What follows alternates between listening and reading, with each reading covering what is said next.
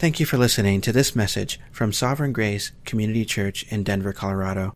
We pray that you are encouraged and edified by it. You can find more information about Sovereign Grace Community Church by visiting our website at www.sgccdenver.org.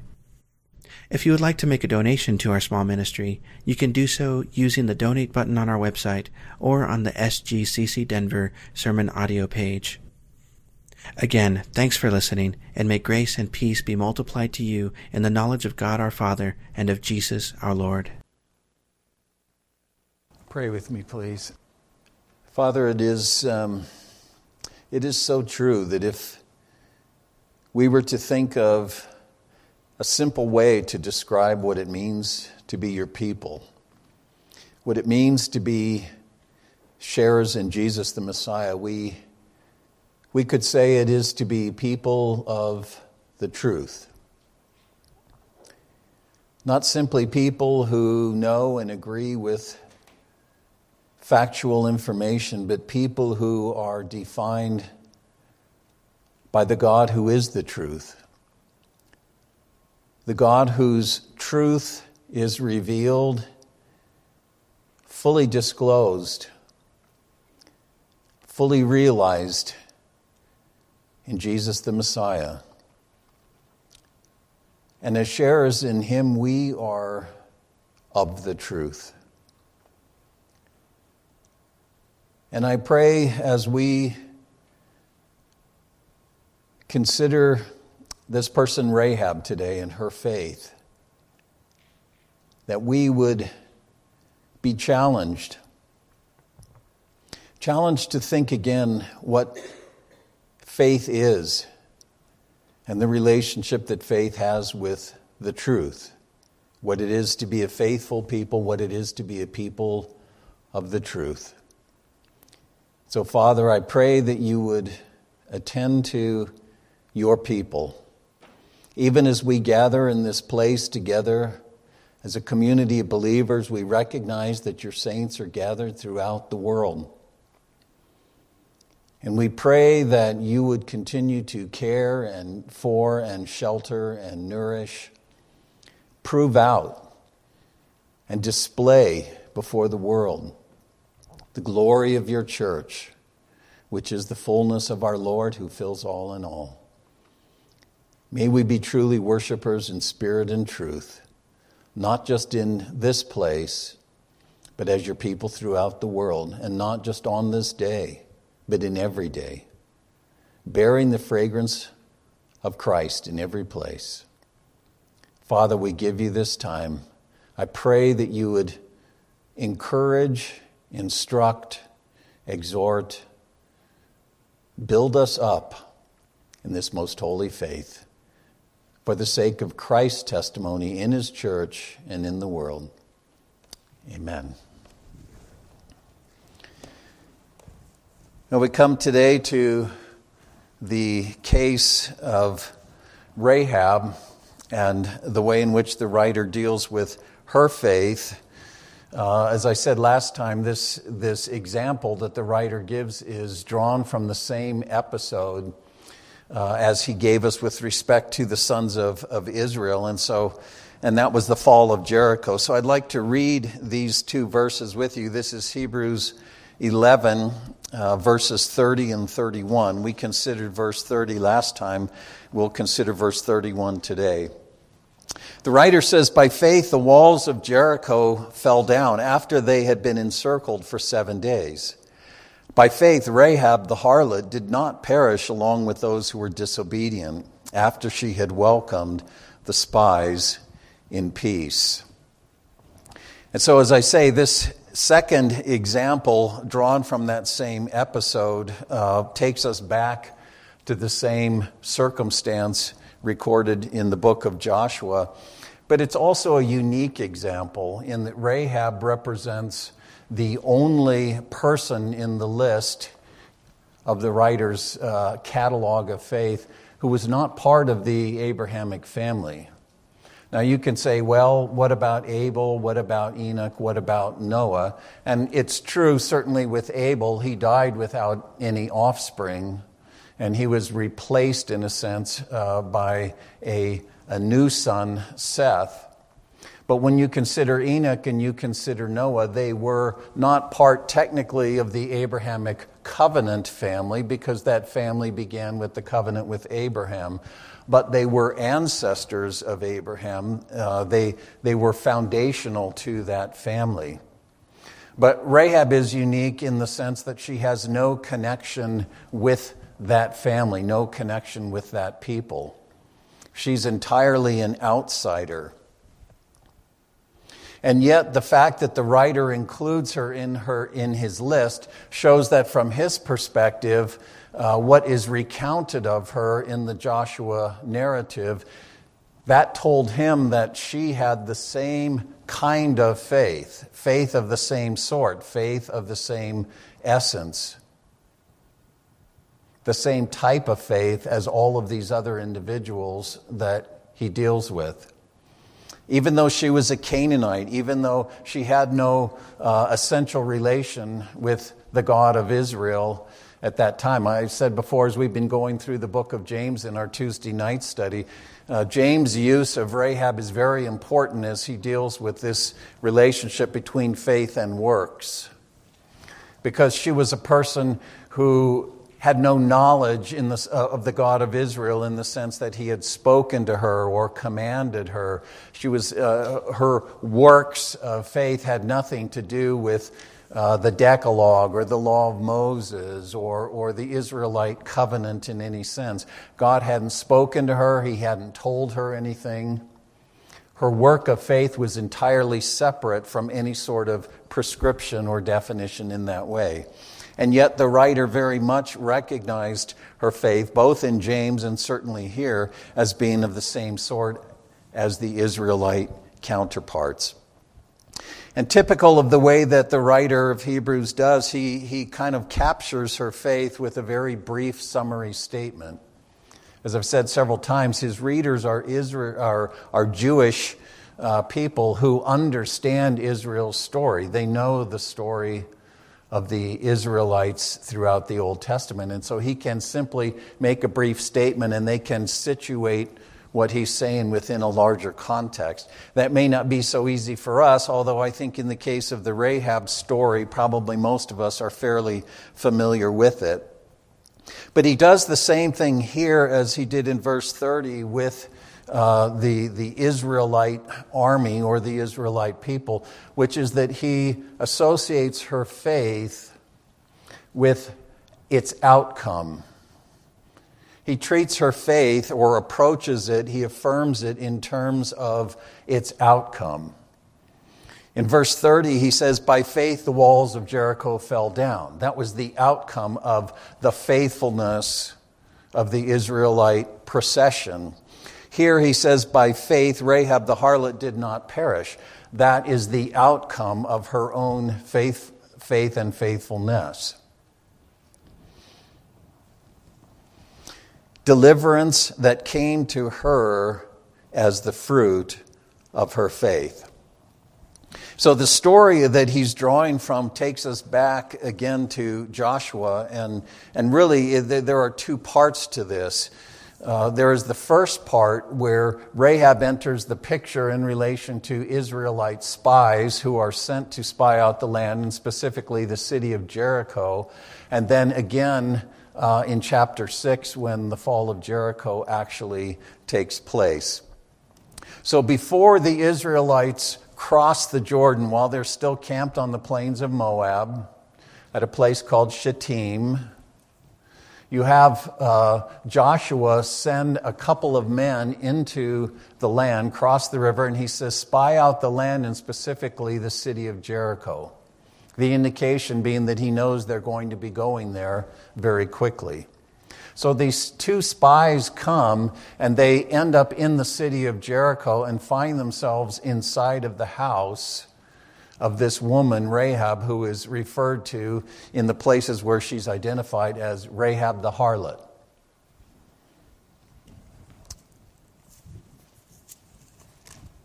We'll read a little bit of this from Joshua 2.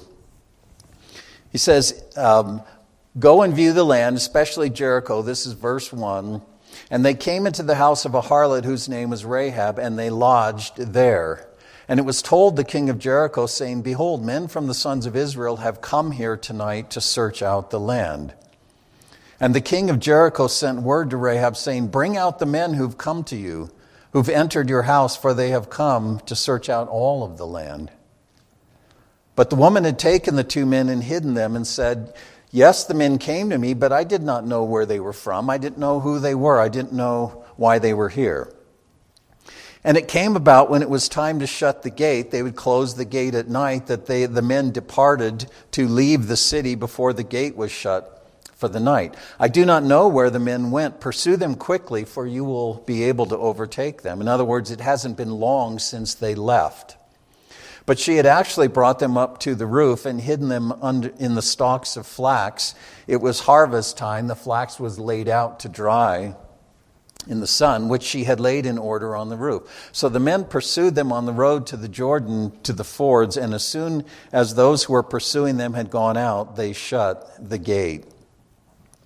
Now before they lay down, she came up to them, the men on the roof, the Israelite spies, and said to them, I know that Yahweh has given you the land.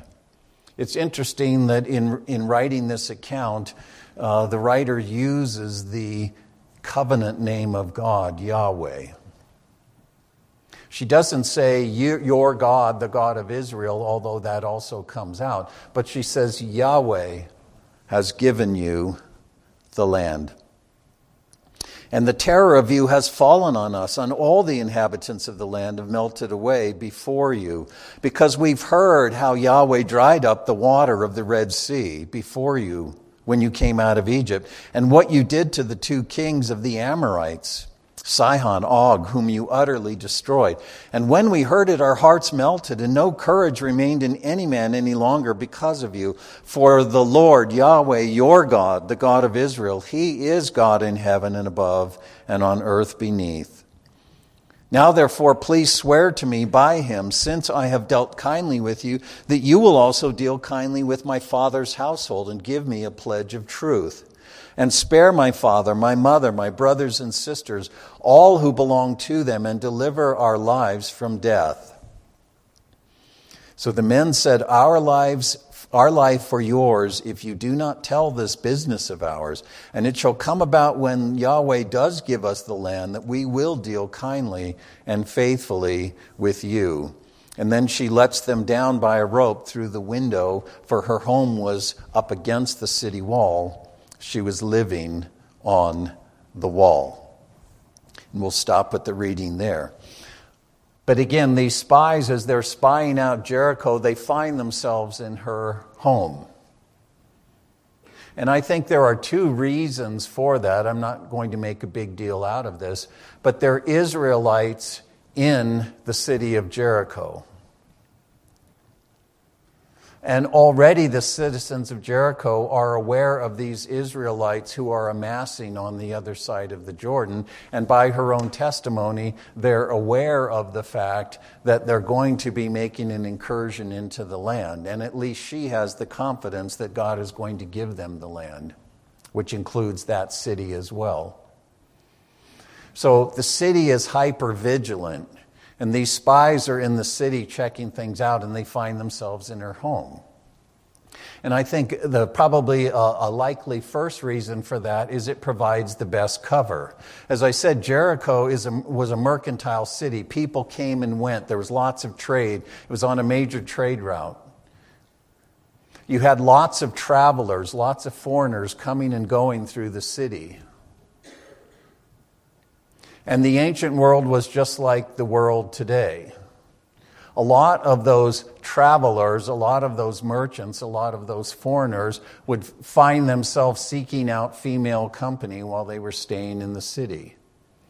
And so the most natural thing to the residents of Jericho would be to see foreigners going into a prostitute's home. She would have probably worked her trade out of her own home.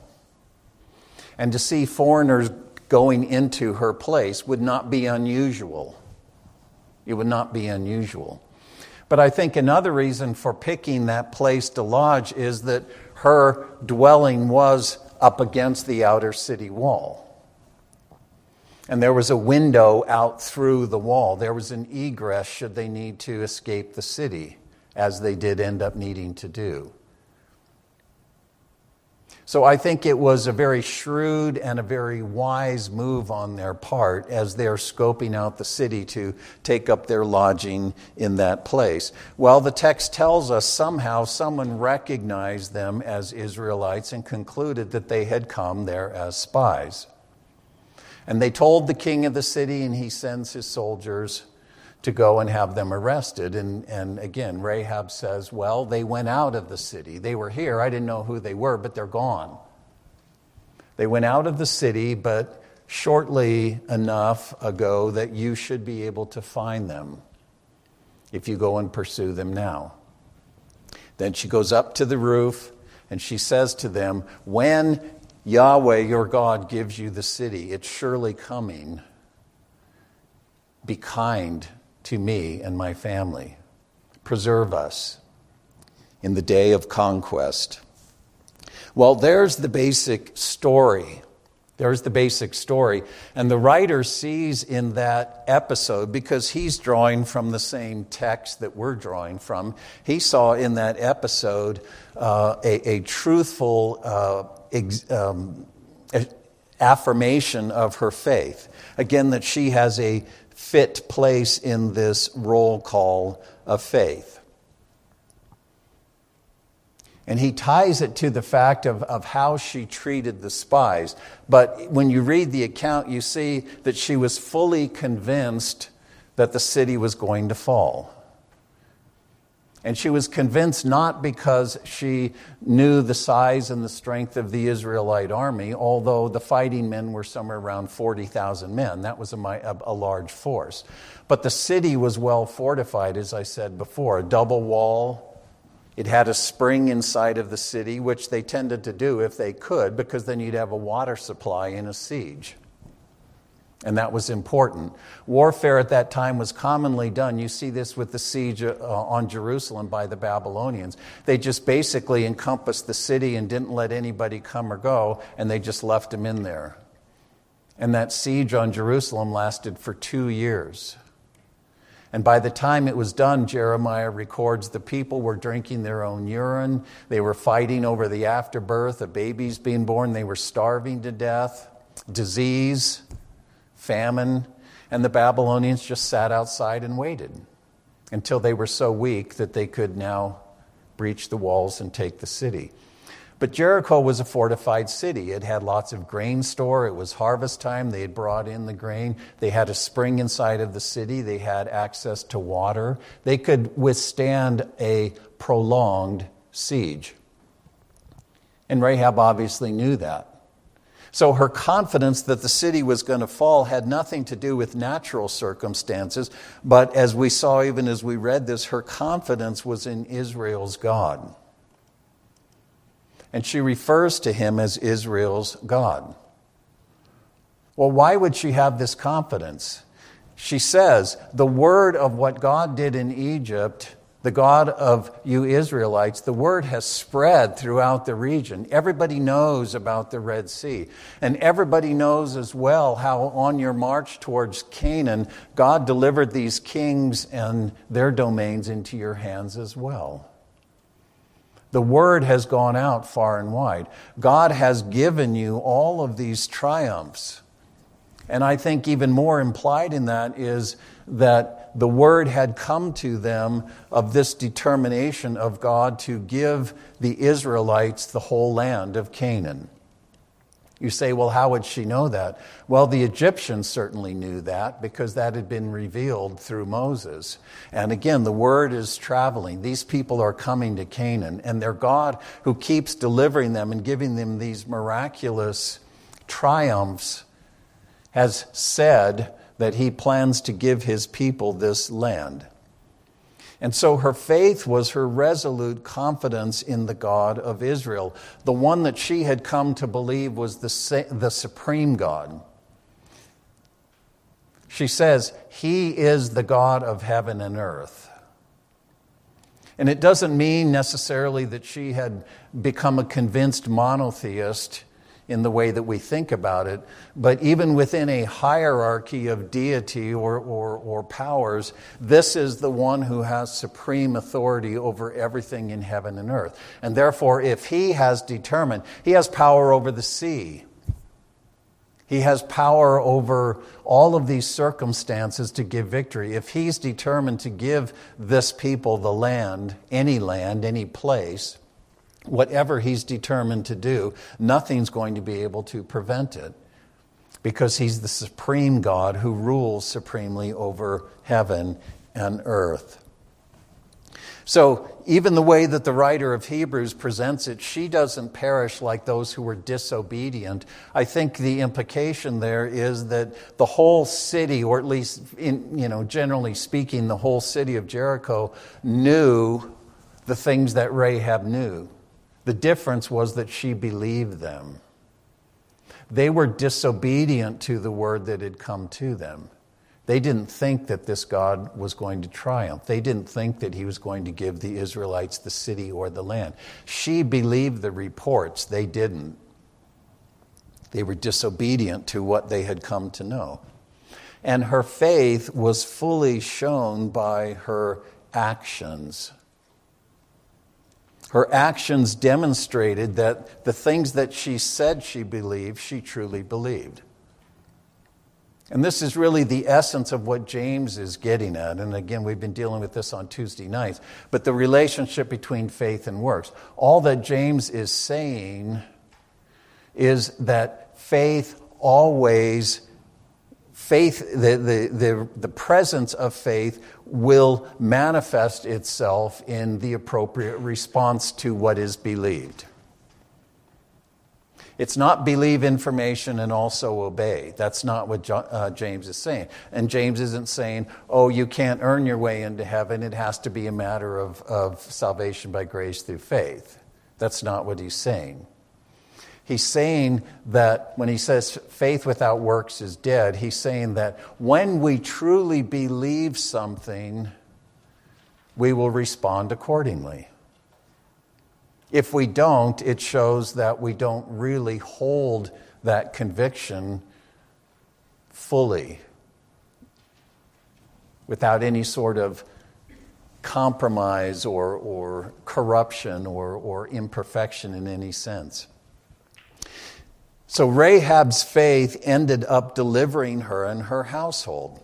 They said, hang this red cord from your window and bring everyone who you want to be saved, your whole family, into this house, into this dwelling, probably one room. And when we take the city, if whoever remains in this room will be delivered.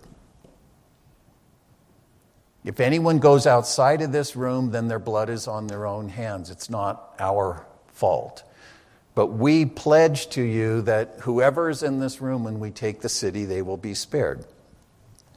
So her faith ended up delivering her and her family. And the Joshua account records that after that deliverance, and recall from last week, everything that was alive in the city was killed. Only Rahab and her family survived. But the Joshua account says that she joined herself to the Israelite covenant community from that point forward. Now, it doesn't say that she necessarily, became a proselyte or whatever, but she joined herself. She became a part of that covenant community in some sense from that point forward. And God himself rewarded her faith by grafting her, a Canaanite woman, grafting her into the line that would yield David and ultimately the Messiah himself. You read this in the genealogy of Jesus in the first chapter of Matthew. We can look at that real quickly. It's just very brief. The book of the genealogy of Jesus, the Messiah, the son of David, the son of Abraham. And then as you go down through here, he says, verse 5, To Salmon was born Boaz by Rahab. And to Boaz was born Obed by Ruth. And to Obed, Jesse. And to Jesse was born David the king. And then he traces it all the way down to the birth of the Messiah himself. She was actually grafted into the Messianic line. And she's not the only non-Israelite to be grafted into that line. Ruth herself wasn't an Israelite, right? She was a Moabite. But even so, Moab and Ammon, if you recall, were a part of the wider Abrahamic family. They weren't a part of the covenant community. But Rahab is unique in that she is entirely outside of that whole line of descent. And on top of that, the scripture is careful to present her as an unsavory person.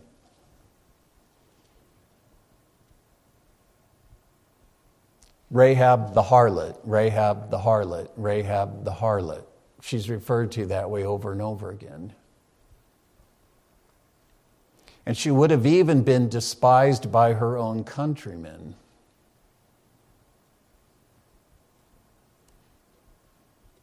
Men are willing to use prostitutes, but they don't respect them. They're considered to be low people, right? Despicable people, unclean people. And yet, God saw fit to reveal himself to her. Why her? Don't know. Reveal himself to her and have her be part of the human essence of his beloved Son. The human Son who embodies all of the fullness of God.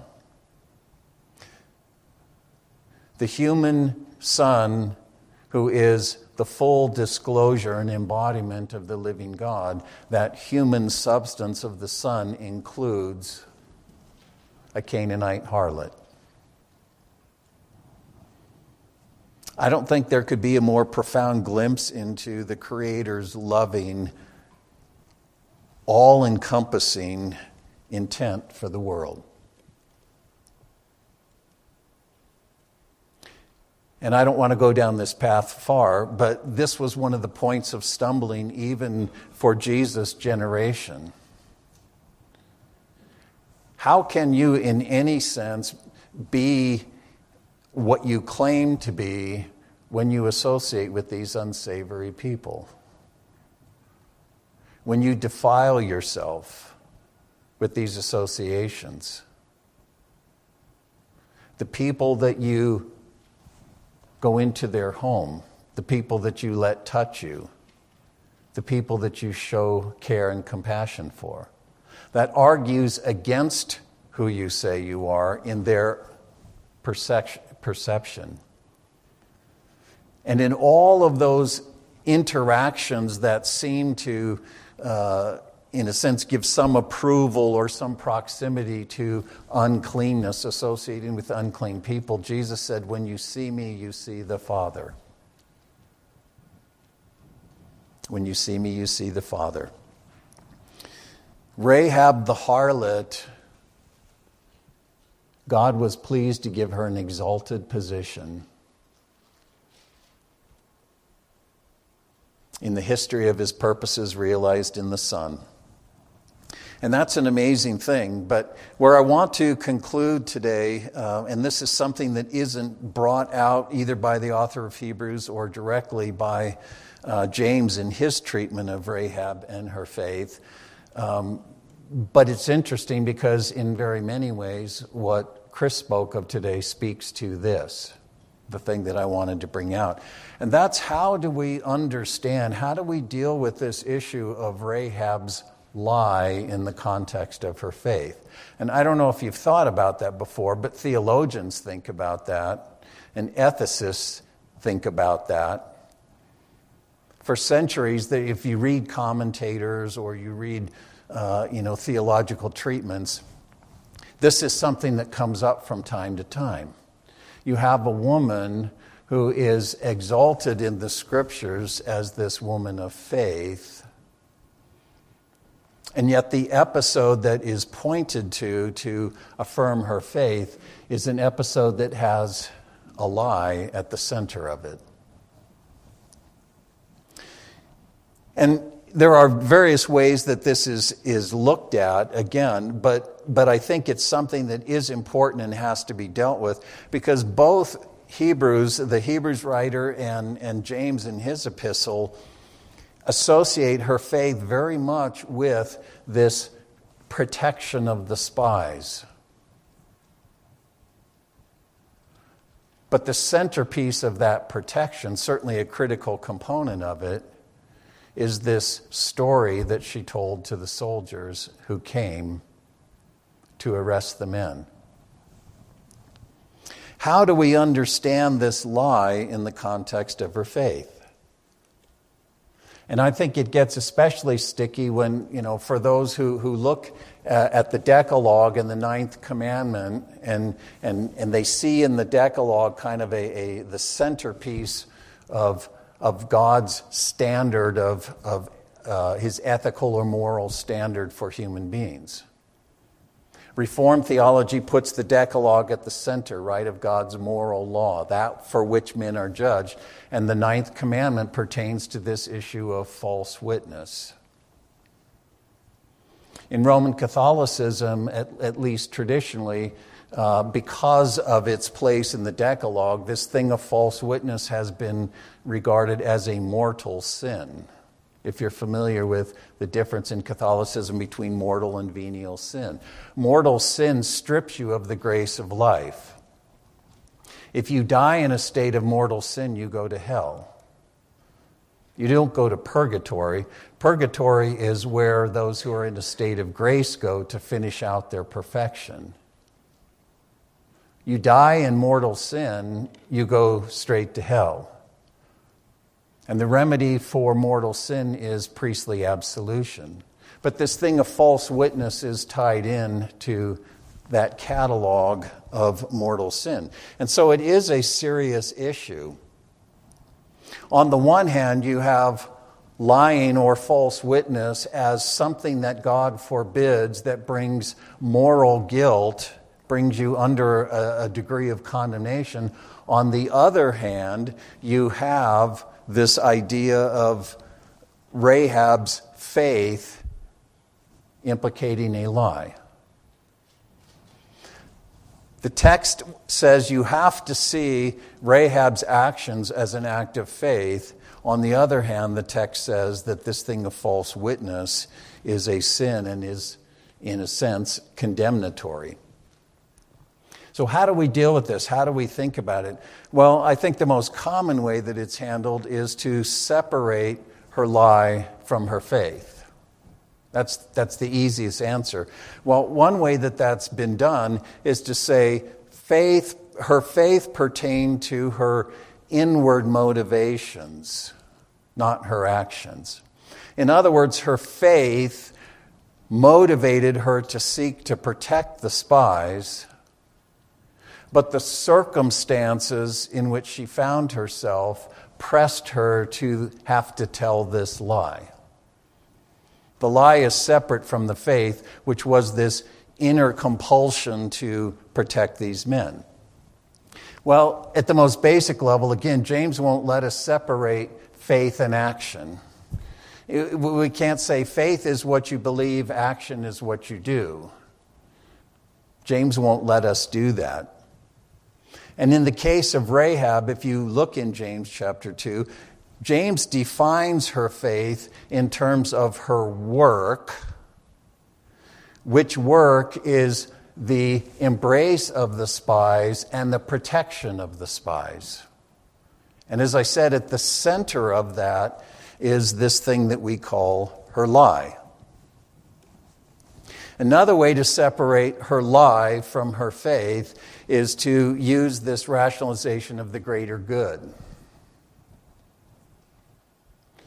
And that's probably, in my experience, the most common way this is treated. Yes, Rahab lied. Yes, it was a sin, but she did it to protect someone else. She did it for a good reason.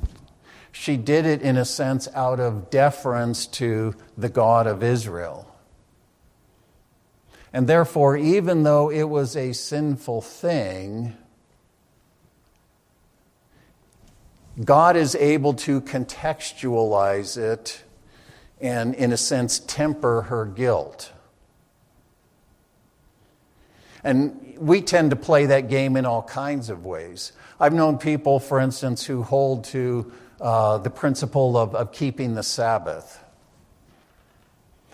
I can give one example of a person who found herself on Sunday realizing she hadn't prepared all of the food for her family for that day. And finding herself in this position where she was forced to have to break God's law by preparing food for her family, but hoping that the necessity or the rightness or the goodness of feeding her family, God would be able to temper her sin, or at least qualify it in a way that her guilt would, he would be able to, in a sense, not punish her for her guilt. The idea of the greater good. But I think that the actual answer, which dispels the difficulty, comes in considering really how the Scripture understands this idea of lying as sin. What the Scripture is getting at. And the place to start is the place that we start with every commandment or every moral or ethical imperative or whatever, is the recognition that ultimately all of God's prescriptions concern this obligation of love. In that sense, there's really only one obligation. There's not a catalog of commandments, and Paul says that in Romans 13, doesn't he? If you go there and read that section beginning about verse 8.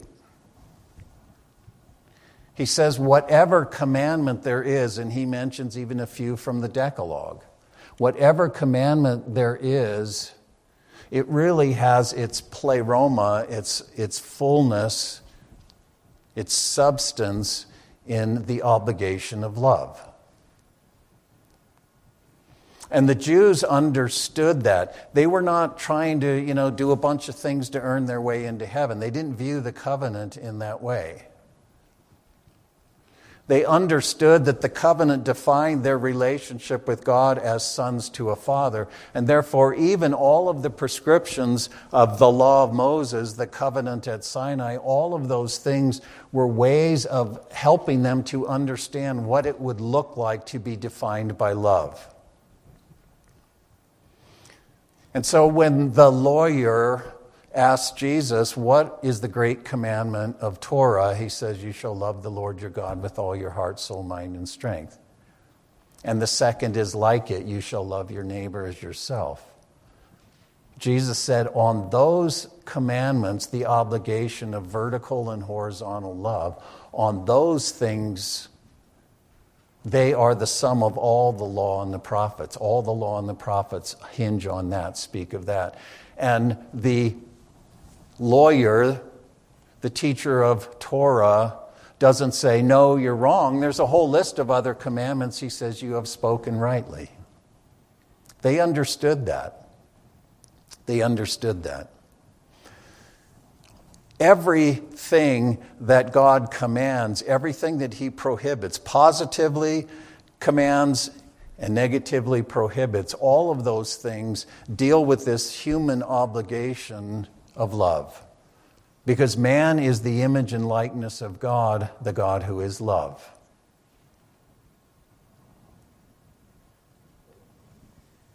That's the starting point. And the second thing is, even if we look carefully at the Decalogue commandment itself, because often that's the focal point. The Decalogue prohibits lying. Rahab lied. That's a sin. That's a violation of the second table of the Ten Commandments. If you look at that commandment itself in Exodus 20, this is really how it reads. You shall not testify against your neighbor as a false witness. You shall not testify against your neighbor as a false witness. And the central connotation of that has to do with a formal testimony. I'm not saying it's limited to that, but that's kind of the central issue in it. Giving formal testimony. But the point is this: the issue isn't factual accuracy as such. If it's red, say it's red. If it's blue, say it's blue. It's not factual accuracy as such, but what God is dealing with is testimony that harms another unjustly. Testimony, whether written or oral, now in the case of the Scriptures, it would have been oral, most likely, but testimony that harms another unjustly. In other words, testimony that violates the law of love, the obligation of love. And that sort of falseness, in terms of the Hebrew concept of it, often in the Scriptures has covenantal significance. Why would that be? Well, number one, because again of the implication of love. Number two, this is a prescription within the covenant that God made with Israel, which covenant defines the brotherhood of the covenant family and the sonship of the covenant community with God, children of a father. And therefore, at the heart of that is this thing of truthfulness as opposed to falseness in terms of covenantal relational dynamics. Think again of the 9th commandment through that lens. You shall not testify against your neighbor in a way that bears false testimony contra your neighbor. You are to love your neighbor as you are to love your God. In Psalm 44, and both of these Psalms have to do with Israel finding itself in a predicament with God and pleading with Him, trusting, in other words, as judgment is coming on them because of their unfaithfulness, they trust that God will remain faithful to His covenant. But this idea of falseness, even in terms of the Decalogue as it pertains to a covenantal significance, Psalm 44:17 says, all of this, the psalmist says, all of this has come upon us. All of this judgment, all of this calamity, all of this disaster, it has come upon us, but we have not forgotten you. We've disobeyed you, we've wandered from you, but we've not forgotten you. In that sense, we have not dealt falsely with your covenant. We have not dealt falsely with your covenant. Psalm 89 even more extensively deals with the same thing, with David at the center. God, with all of this calamity that's coming on Israel, at the center of it is God's covenant with David. He will establish him. He will establish his kingdom. He will not break covenant with David. Psalm 89, I'll pick this up at verse 30. And we'll hear echoes of this even in the New Testament citations. God says, if his sons, David's sons, forsake my Torah, if they do not walk in my judgments, if they violate my statutes and do not keep my commandments, I will visit their transgression with the rod and their iniquity with stripes. But I will not break off my loving kindness from him, from David. And this doesn't mean affection and hugs and squeezes. Loving kindness means covenant faithfulness. That's the idea, chesed. I will not break off my loving kindness from him, nor deal falsely, there's the idea, in my faithfulness. My covenant I will not abide, or I will not violate. I will not alter the utterance of my lips.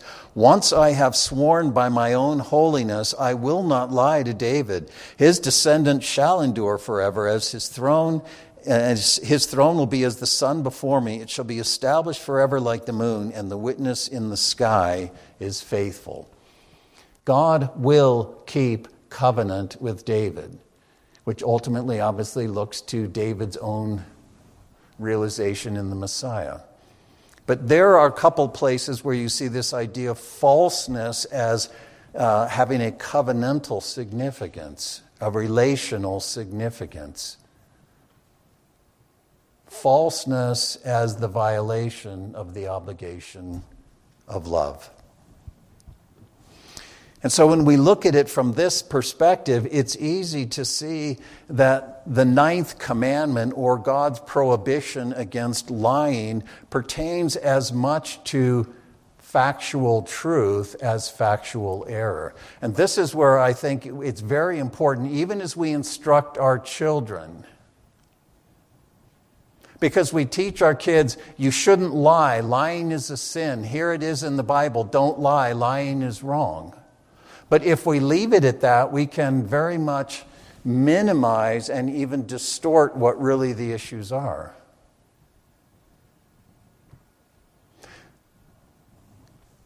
We violate this obligation that God has given to us with the truth as often, certainly as adults, as often with the truth, factually correct things as with that which is factually false.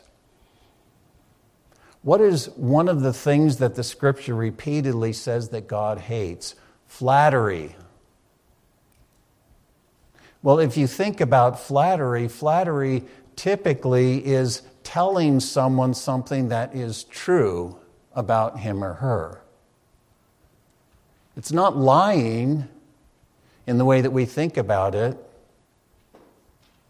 And even the youngest child who isn't sophisticated, hasn't sorted through all these issues, children, from the time they know how to talk, they instinctively understand this thing called flattery. Mommy, you look so pretty today. What do you want? Right?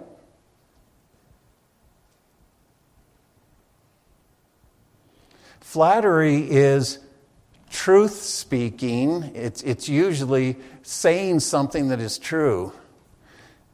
Man, you're such a good driver, or you're such a good this, or you whatever. Why does God hate it then if it's the truth? Because it's governed by falseness. The idea of guile. There's an agenda behind it.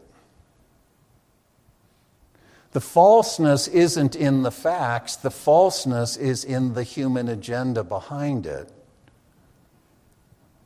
That's this idea of falseness that God is concerned with.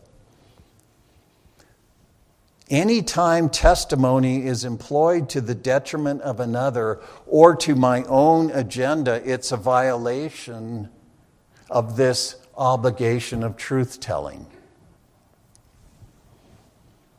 The flatterer's testimony is false because of the guile, the agenda behind it.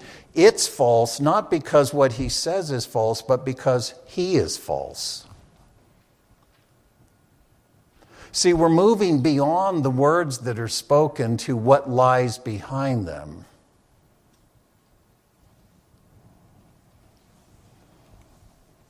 The flatterer bears false testimony contra his neighbor, even as he's speaking the truth, because there's a deceptiveness in it. There's an agenda in it. And I think that when we begin to see how God looks at things, and Jesus spoke this way too very often. He didn't say, well, let's see, what you said is factually correct. He understood. This is why often it seemed like he didn't even answer or speak to the thing that people were saying. It's like he's changing the subject. No, he's not. He's moving beyond what's on the surface to what's really in this, what's really behind it, to deal with the truth. Truth isn't about facts per se. Facts can lie, right? This is why when you appear in court, it's not just tell the truth. It's the truth, the whole truth, nothing but the truth. The Scripture has this idea of legislating people's consciences. We all know how to use information to create an impression. And everything we're saying is true. But the way that we construct it, the way that we order it, is to achieve a certain effect, which itself is deceptive. Anything spoken or written employed for the detriment, toward the detriment of another. This is what the whole Decalogue is about. You know, the thing of stealing isn't just taking your neighbor's whatever and not returning it. You can rob people of their dignity. You can rob people of what they're entitled to as God's image bearers, right? The flatterer bears false testimony against his neighbor, even though what he says is true. And so when we look at things from this perspective, it puts Rahab's lie in an entirely different light. She said things that were not factually true, that is correct, but she spoke out of love for these men and her commitment to their God. Far from having an agenda in it, you say, well, she had this agenda of wanting to be delivered. Well, she was risking her own life. She was risking her own security by the things that she said. She jeopardized her own life to protect the lives of these men, and so honor God and honor His purposes, honor His determinations in the world. So we don't have to try to figure out how to separate her lie from her faith. I think that's what James would say if he was standing here with us. Understood rightly, what we call a lie was an act of love that truthfully expressed her faith. Now, I'm not saying that the Scripture sanctions misrepresentation, and if it's green, we can say it's blue. I'm not saying that. But simply being factually correct means absolutely nothing in terms of this issue of whether it's sinful or not.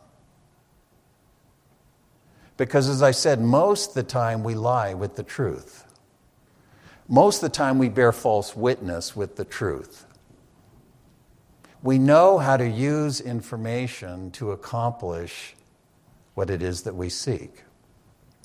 This issue of truth, as Chris said, is not about factual correctness per se. It's about something conforming to what actually is. And this, I think, helps us to see not just that, okay, I've got to make sure that I'm always dotting the I's and crossing the T's on everything that I say, that it's never the least bit off track in any way, shape, or form. We have to recognize what it means to be truthful, to be people of the truth. We can be factually correct and be false witnesses. People who pervert the truth for the sake of personal agendas, cultural agendas, social agendas, even the greater good. Right after God gives this commandment about false witness, as He continues to flesh out this thing called Israel's Torah at Sinai, here's what He says to them. He says, "You shall not bear a false report." Again, the idea of testimony that would indict somebody. "Do not join your hand with a wicked man to be a malicious witness. You shall not follow a multitude in doing evil, nor shall you testify in a dispute so as to turn aside after the multitude in order to pervert justice."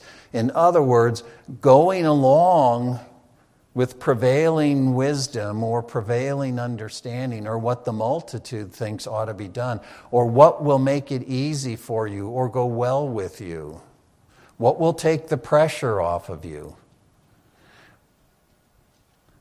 what everybody else is saying, what everybody else is doing, what everybody else is believing. Nor shall you testify in a dispute so as to turn aside after the multitude in order to pervert the truth. Nor shall you be partial to a poor man in his dispute. Think about that. Being people of the truth means that we bring the same mind of Christ to bear. We don't say, well, she's got deep, the corporation has deep pockets. This guy's poor. They can afford to pay him. See, what can look like graciousness, what can look like mercy, what can look like kindness is false testimony. Right? God says, even, and I don't want to, again, get too far off course, but even when we deal with this thing of taxation, the rich paying their fair share, God would say everybody pays the same percent. The rich don't pay more, the poor don't pay less. Because we uphold the truth. The poor man doesn't get exalted just because he's poor. The rich man doesn't get exalted because he's rich. If we are bearers of the truth, we view everybody the same way. Justice is justice. Justice is blind, right? We don't say, oh, well, your ancestors suffered, so therefore we're going to give you a bunch of money. But we also don't say, we can beat you down and we can exploit you and get rich off of your labors. We don't do that either. So we have to move beyond simply, is everything that I said factually correct, to why do I say what I say? What is my agenda in it? What am I trying to accomplish? Why are the lies the lies? We have to be people who become wise and not simply people who, in some mechanical sense, try to always be factually correct. And if we teach our kids that the issue is that if you ate the cookie, you say you ate the cookie, full stop, end of the issue, then we're not teaching them what it is to be truthful people, people of the truth. Jesus himself is the truth, right? If we're to be truthful people, we're people who bear his fragrance in every place. And that may look like falseness sometimes, but it's not. It may not look like it's what people want to hear or what is the prevailing sentiment, but we have to be people of the truth. Truth livers. Truth livers. Anybody can be factually correct and have a perverse heart.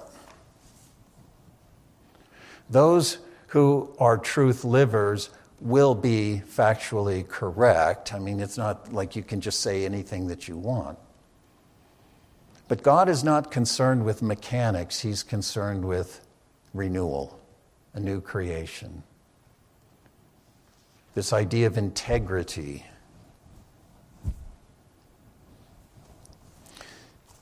And that is not a cultural thing. It's not an ethnic thing. It's not an Israelite thing. It's a thing of God's renewal according to his purposes in the Messiah. It's a human thing. If we are in Christ, then we ought to be, if someone says, what does it look like to be a Christian? We should be able to say, it looks like being people of the truth. Not people who believe the right information so that they can seal their future after they die. It looks like people who are walking, breathing, tangible expressions of the truth as it is in Jesus the Messiah. And all that that entails, all that that implies. People of the truth. Father, these things are hard for us because we'd much rather just know the rules. We'd much rather just know what we have to do. We'd much rather think that this idea of false witness really comes down to simply being factually correct. It's a lot harder to look behind the statements to our hearts, to our agenda, to what it is that we're really about. Jesus' generation was all about washing their hands and not touching the wrong thing and some sort of conformity. And he told them, what enters into a man doesn't defile him. It's what comes out of him that defiles him. That's where falseness abides. That's where flattery and deception and guile and false speaking, that's where those things lie. Father, may we be people who understand what it is to be people of the truth. May we be committed to being people of the truth. And what that looks like is growing up in all things into the Messiah who is the truth. People who are truly being conformed to the truth of love as he himself is love. Love does no harm to a neighbor. Love seeks the good of the other. May we be those who seek to build up, to encourage, to nurture, to strengthen. And even when we exhort, and even when we rebuke, and even when we find fault, may it be the exertion of love, not the pressing out of our own agendas. Father, I hear all the time, and I'm sure it's true for everyone sitting here today, many people are disgusted with this thing that we call the church because they find in it the same thing that they find in their neighborhood, in their workplace, in their schools. A bunch of self-serving, backbiting people who are trying to climb over the top of each other to get to the place of position or authority or significance that they seek. The guile, the deception, the self-seeking. Father, it ought not to be so. It ought not to be so. Father, help us to be a truthful people. As Chris said, this is where freedom is found. The one who loses what he thinks is his life, the life that puts him at the very center of every thought, every concern, every exercise. The one who loses that life finds his true life. The life that is sharing in Jesus the Messiah, who seeks to have his fullness in a new community of people. People who have become image children indeed. Father, make us people of the truth in the inner man, that the world would see that this is not just another religion with another set of marching orders, but it truly is about a new creation, a renewing in the inner man, day by day, unto the fullness of conformity to Christ our Lord. May that be our longing, may that be our goal, may that be our labor with one another. Help us in these things, we ask in Jesus' name. Amen.